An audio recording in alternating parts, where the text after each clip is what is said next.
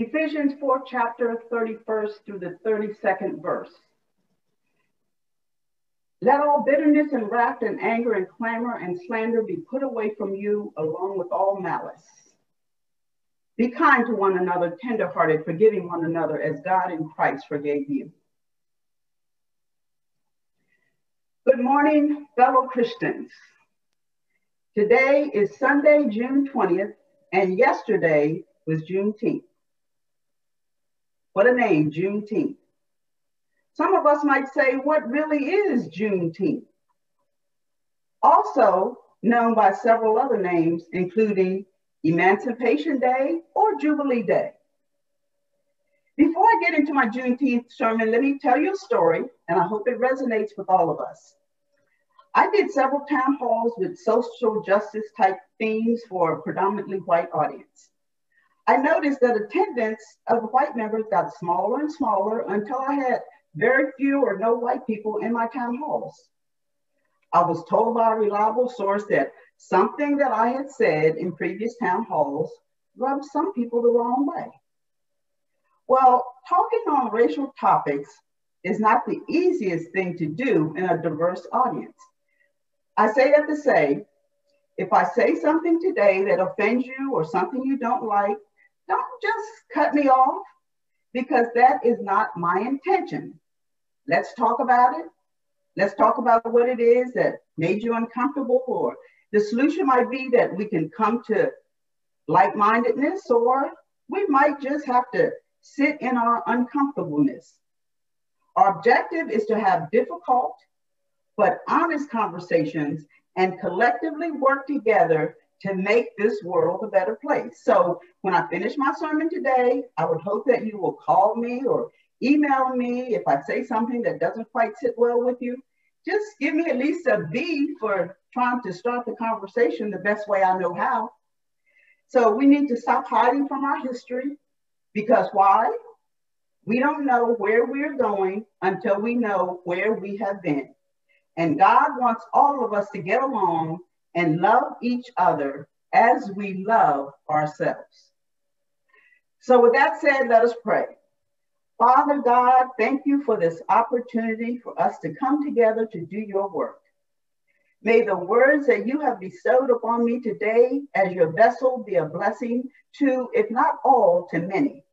Let us come with open minds, knowing that this is not about us, but about doing your work. In the name of Jesus Christ, we pray, amen. When Pastor Leanne called me and asked me to present the sermon for this day, I said, of course. I love preaching at churches for the first time. You see, I can dust off one of my old sermons, pray over it, and update it as God gives me guidance, and be ready to bring the word. Well, a couple of weeks after I had gleefully said yes and selected my sermon, Pastor Leanne said, you know, Phyllis, your sermon is close to Juneteenth. You should include that in your sermon. Oh, my. Being the obedient one, of course, I said yes, but no matter how hard I tried to incorporate Juneteenth into one of my old sermons, it just wasn't working. No matter how I prayed over that old sermon, Juneteenth just wasn't going to fit in. So here we are, fresh and new, my Juneteenth sermon. I will be quoting from many sources, and one of those sources is my book, African American Heroes in the Face of Domestic Terrorism, and I will put information in the chat on how you can get that. And another source is a documentary series produced by the Presbyterian Church USA, for short PCUSA. It's called Trouble the Water: Conversations to Disrupt Racism and Dominance. So first, let me ask, what would Jesus do or say about Juneteenth in the history of America? Well, the one thing that I can say about this is the words that are stated in my text today. We have to come to this story from the point of view of what Paul said in Ephesians 4 chapter 31st to the 32nd verse. Let all bitterness and wrath and anger and clamor and slander be put away from you, along with all matters. Be kind to one another, tenderhearted, forgiving one another as in Christ forgave you. We cannot study America's darkest sin unless we come to it with a forgiving heart and love for one another. Even though the horror of slavery is too horrendous for our earthly minds to wrap around it, we must bring forth the true truth, knowing that our objective is that we do not repeat the dreadful sins of our past. Paul, one of the most influential leaders of the first generation of Christians and author of much of the New Testament, says in Ephesians 4:25, therefore, laying aside falsehood, speak truth, each one of you with his neighbor, for we are members of one another. And speaking of Paul, slaveholders use religion and Paul's words in the Bible to justify slavery. On the other hand, we can say that religion contributed greatly to the motivation of the abolitionists who wanted to rid the U.S. of slavery. And today's sermon is about a day that commemorates the ending of slavery in America, a day called Juneteenth. So let me start by giving you some background on how we got to Juneteenth. In 1619, Africans landed on the shores of Virginia.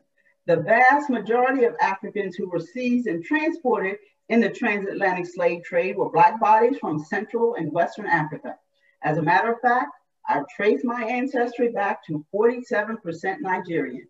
So after my African ancestors were captured on the African continent, they were marched to the shores of Africa to wait for transport and would now confront the most perplexing sights of their lifetime: men with white skin, the Atlantic Ocean, and the slave ships.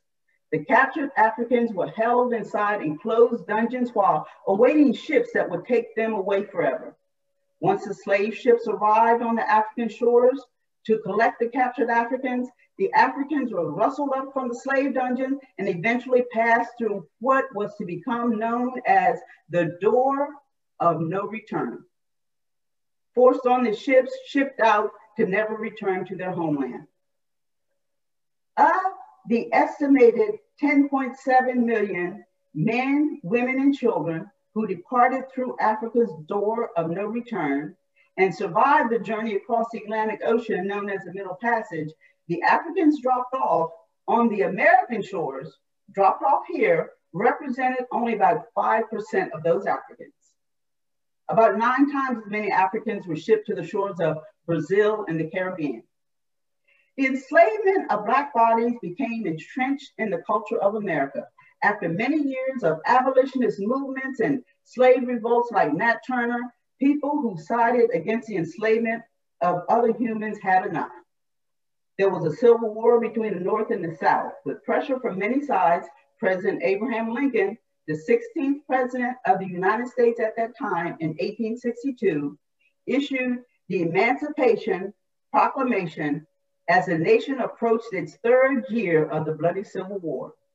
The Emancipation Proclamation stated that on the first day of January AD 1863, all persons held as slaves with any state or designated part of a state, the people whereof shall then be in rebellion against the United States, shall be then, thenceforward and forever free. That's a jumbled way of saying, I'm not freeing all the slaves yet, but we'll get to that. Slaves were being set free all over the South, which was called the Confederate, and the message of freedom did not reach the slaves of the state of Texas, and people have surmised all kinds of reasons why. One thing we do know is they didn't have cell phones, Facebook, Twitter, or Instagram back then. It wasn't until about 2.5 years after the effective date of the Emancipation Proclamation that Major General Gordon Granger arrived in Galveston, Texas with 2,000 Union troops with the message, slaves were free.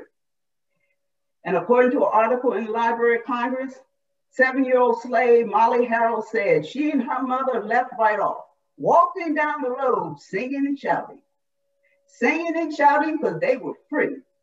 This happened on June 19, 1865, now known as Juneteenth, approximately 2 years after the signing of the Emancipation Proclamation. Yesterday was the 156th anniversary of Juneteenth. When the enslaved persons in the southern states were set free, This is much more than a holiday. It is a day for Black people to celebrate freedom, culture, and heritage, and for everyone to recognize and commemorate this pivotal moment in American history. Notice I said American history, not Black history. July 4th commemorates when white people became free, and Juneteenth celebrates when all Americans became free. It is all American history. The Emancipation Proclamation, which freed slaves in the rebellious Confederate States, was an attempt to right the injustice of a systemic racist society. It started way back then, and we're still fighting for justice. Martin Luther King Jr. said in his letter from the Birmingham jail in 1963, "Injustice anywhere is a threat to justice everywhere."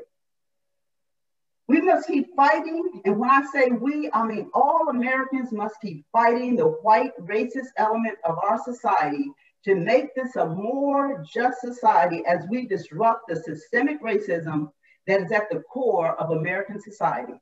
Since the white supremacist element now has a leader and has been unified, they are a force with which to be reckoned. The January 6th insurrection was just a wake-up call. If the white supremacist racist faction of our society is unified, it is imperative that we are unified. God expects us to respect each other's freedom, and as a people, we need each other to survive and to thrive. Paul says in Galatians 3rd chapter 28th verse, "There is neither Jew nor Greek, there is neither slave nor free, there's no male and female, for you are all one in Christ Jesus." And in Romans 12:10, Paul says, "Love one another with brotherly affection.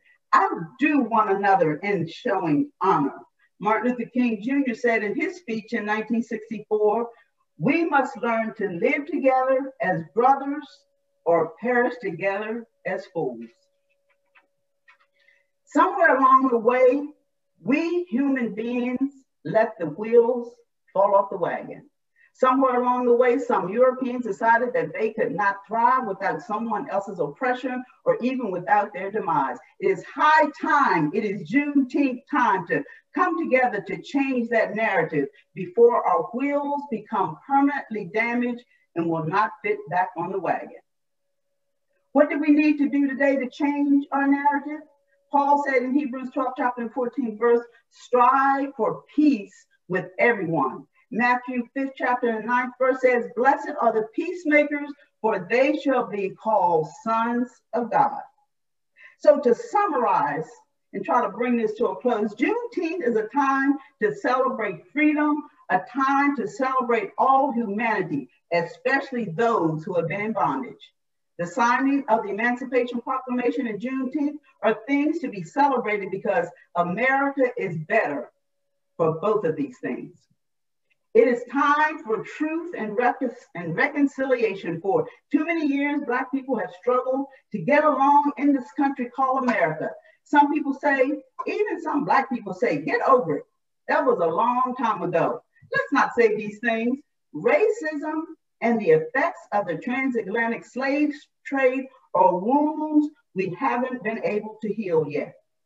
America is powerful and rich today because of the chattel slavery and the brutality suffered by African Americans. Noam Chomsky, he's a white scholar, a Harvard Junior Fellow, and widely known for his political activism, asked a very appropriate question in one of his articles. And this was in response to the Black Lives Matter movement, an international activist group that campaigns against violence toward Black people. The title was, "Why Won't U.S. Open Up to History of Slavery and Racism?" And Noam Chomsky went on to say, Black Lives Matter movement, is a response to the unresolved consequences of slavery and racism dating back hundreds of years. You got that word, unresolved consequences. And he went on to say, slavery is a large part of the basis of our wealth and privilege. This is the core of our history, along with the extermination and expulsion of the native population, but is not part of our consciousness, end quote.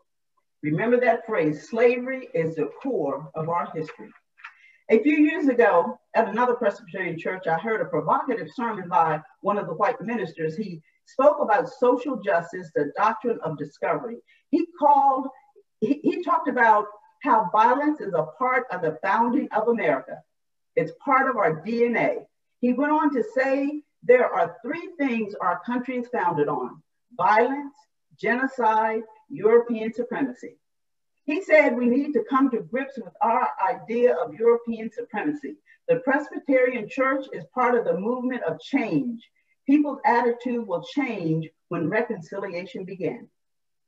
I know that this reverend was talking about the Native Americans and their mistreatments, but he brought back so many of my thoughts on how African Americans are treated in this country. If we are to bridge this gap of understanding that we are all God's children and we are all created equally in the eyes of God, we have to start teaching American history to our children. For generations, children have been spared the whole terrible reality about slavery's place in U.S. history. Our children must be told the brutal truth so that they can understand how this country came about and the role that all Americans played in building this country. I did not have this knowledge when I was young, and I was taught a skewed view of who my people were. In my sixth grade class, history class, the only thing we learned about Black people and slavery is that they were happy, they sang, and they ate watermelon. Later that year, as an elected officer for my class, I attended a student council conference with students from other schools. I don't remember how the discussion came up, but a white boy commented that Negroes have made no contribution to society. But this little Negro boy rose to his feet and proudly proclaimed all these things Black people had contributed to the world. And he sat down. Well, my chest must have swelled 5 inches.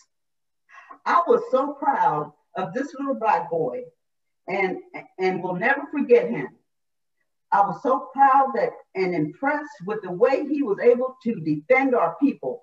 All children should possess this knowledge and know that African Americans fought for their freedom and have made many significant contributions to the world in spite of the brutality and psychological trauma Blacks as a people have suffered. The world needs to understand that Black history did not begin in 1619.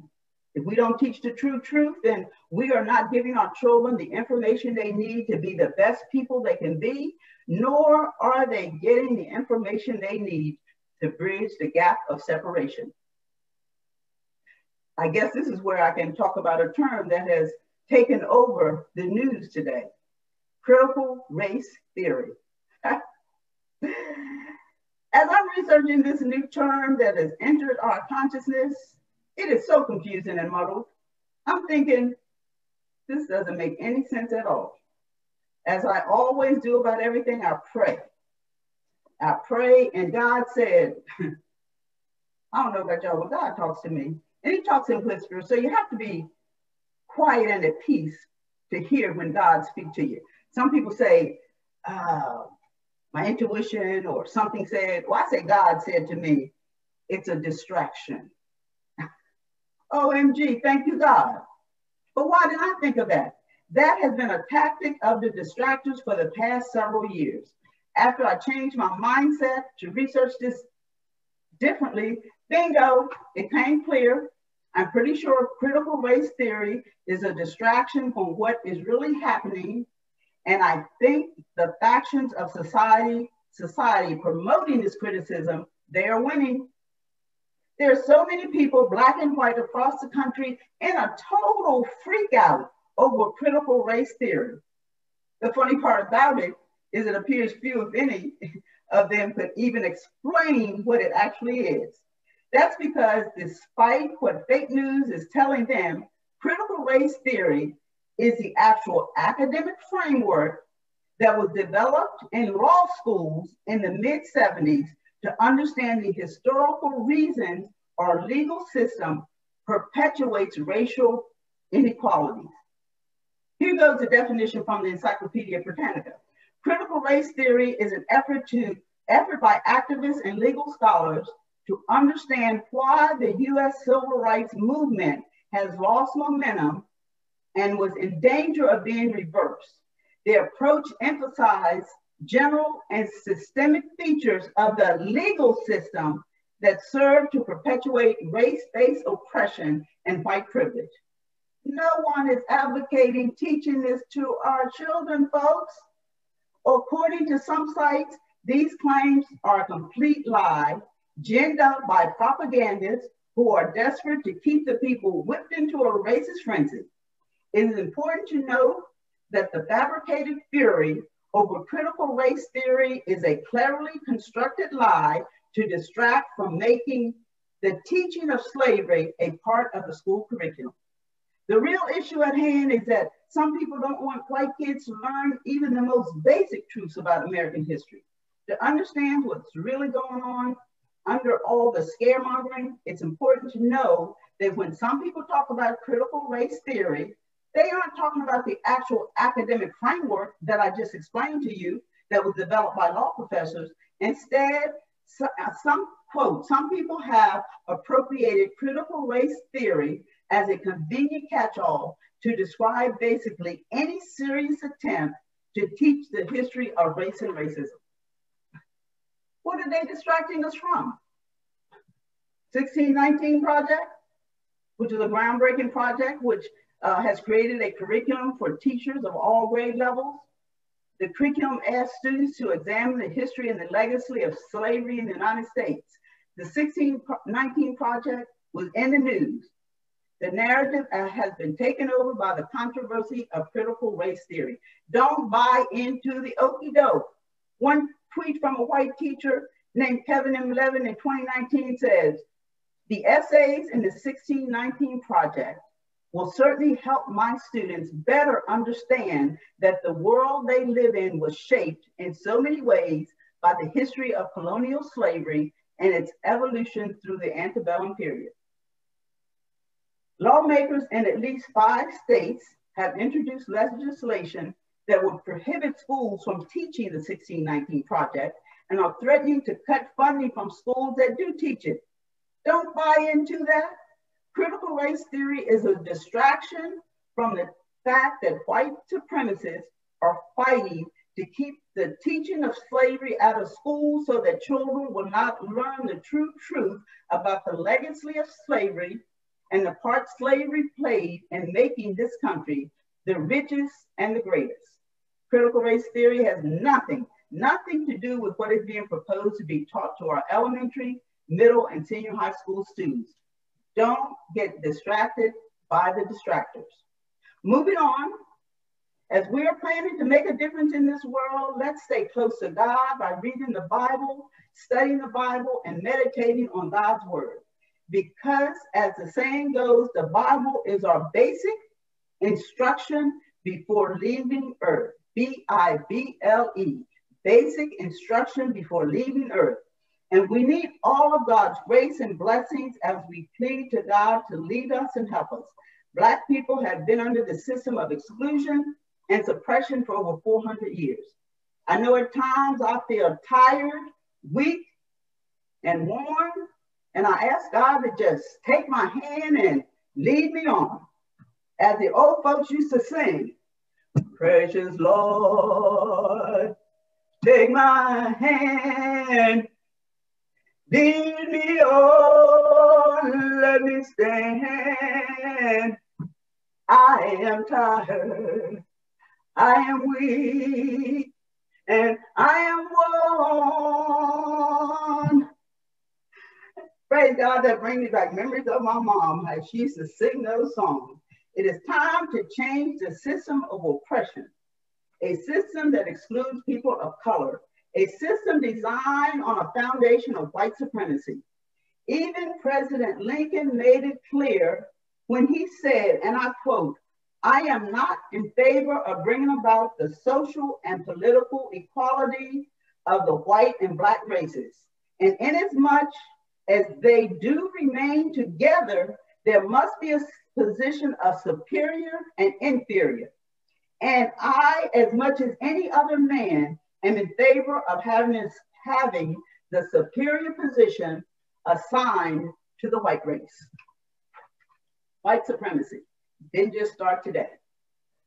From the start, so many of our country's laws and public policies were designed explicitly to prevent people of color from fully participating in what we call the American dream. And these laws and policies remain part of the fabric of American policymaking today. We call it systemic racism. Speaking of today, I understand Congress has made Juneteenth a national holiday. Some Black folks are so excited. Yeah, this is a great thing, don't get me wrong. But my question is, you mean you want America to celebrate Juneteenth, but you don't want to teach the history of Juneteenth in our schools? Oh, you want to ban curriculum from our schools that would teach our children the meaning of Juneteenth and its history? Okay, how much sense does that make? My late sister Maddie would say, and that's not Phyllis, my late sister Maddie would say, you want to celebrate Juneteenth, but you don't want to teach it in school? My late sister Maddie would say, that show is stupid.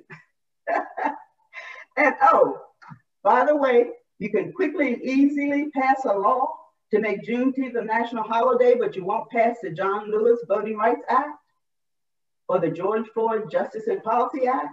Don't get me wrong, I'm pleased that Juneteenth is a nationally recognized holiday, but in context, what are we doing?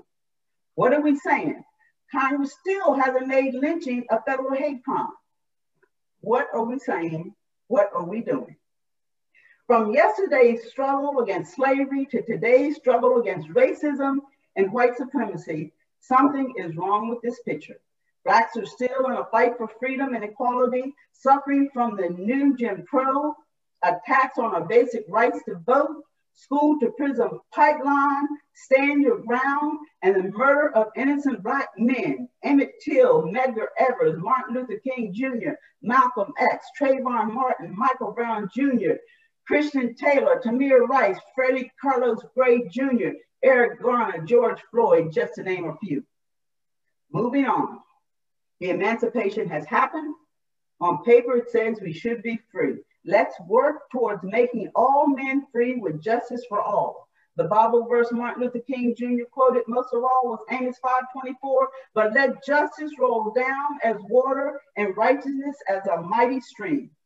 The prophet Amos was saying that God wants justice for all, and it is all of our responsibility. Not only do we need to help each other, but we need to understand how we are all connected as God's children. We need to understand and believe in our hearts that the liberation of one depends on the liberation of all. My fellow Christians, even if we don't know how to address the racism in our community at large, we do know how to address the racism in ourselves and our families. We do know a better way, a Jesus way. We know that God wants us all to live together in harmony. Let's change the way we think about the issue. Let's start with what we have in common and work from there. It's not a Black issue. We are all humans created by God, looking for the same things for our life and for our families. In his 1968, I've been to the mountaintop speech, Martin Luther King said, let us rise up tonight with great readiness. Let us stand with a great determination and let us move on in these powerful days, these days of challenge to make America what it ought to be. We have an opportunity to make America a better nation. In conclusion, what can we do today to make America a better nation? When we see racism, let's speak up. Let's continue to celebrate Juneteenth and advocate for the teaching of the true American history. Let's press our Congress to get the laws passed to make this a more just and equal society for all. To all African Americans, contemplate how we are using our freedom to build our own communities for the next generation. Contemplate how we need to teach our children. Let's contemplate how we free our minds from the shackles. Today we are free, but for some, the mental chains still remain. We pray that other churches are following the lead of the Presbyterian Church USA, and I quote from the PCUSA Book of Order, quote, "It is absolutely clear that God has called us as people of faith to seek justice for those most marginalized in our world. As a Matthew 25 denomination, it is the vision of our church to eradicate white supremacy and dismantle institutionalized racism." What is a Matthew 25 church? I'm glad you asked. According to the Presbyterian Church USA, Matthew's 25th verse, 31 to the 46th verse calls all of us to actively engage in the world around us so our faith comes alive and we wake up to new possibilities. The Presbyterian Church USA is committed to acting boldly and compassionately to serve people who are hungry, oppressed, imprisoned, or poor. And last but not least, for all of us, let's love one another as God asks us to. And before I close, let me summarize some facts about Juneteenth that might have gotten lost in the text, because the truth will set us free. In 1863, the Emancipation Proclamation freed only slaves living in the southern states, not all slaves, that rebelled against and seceded from the Union. So the Emancipation Proclamation only freed some slaves. In 1865, slaves in Texas received word they're free, Juneteenth. And also in 1865, and this is important, the 13th Amendment was passed. It outlawed slavery and abolished slavery as an institution in all US and territories, except if you're a criminal, which makes slavery still legal today. This freed the slaves in the border states of Delaware, Maryland, Kentucky, and Missouri. So we have several different things going on there. Just wanted to get that in there. To God be the glory for all that has been done for us and all that God will do for us in the future as we fight against these demons called racism and white supremacy. May you continue to have a celebratory Juneteenth weekend, and remember, God loves you and so do I. To God be the glory.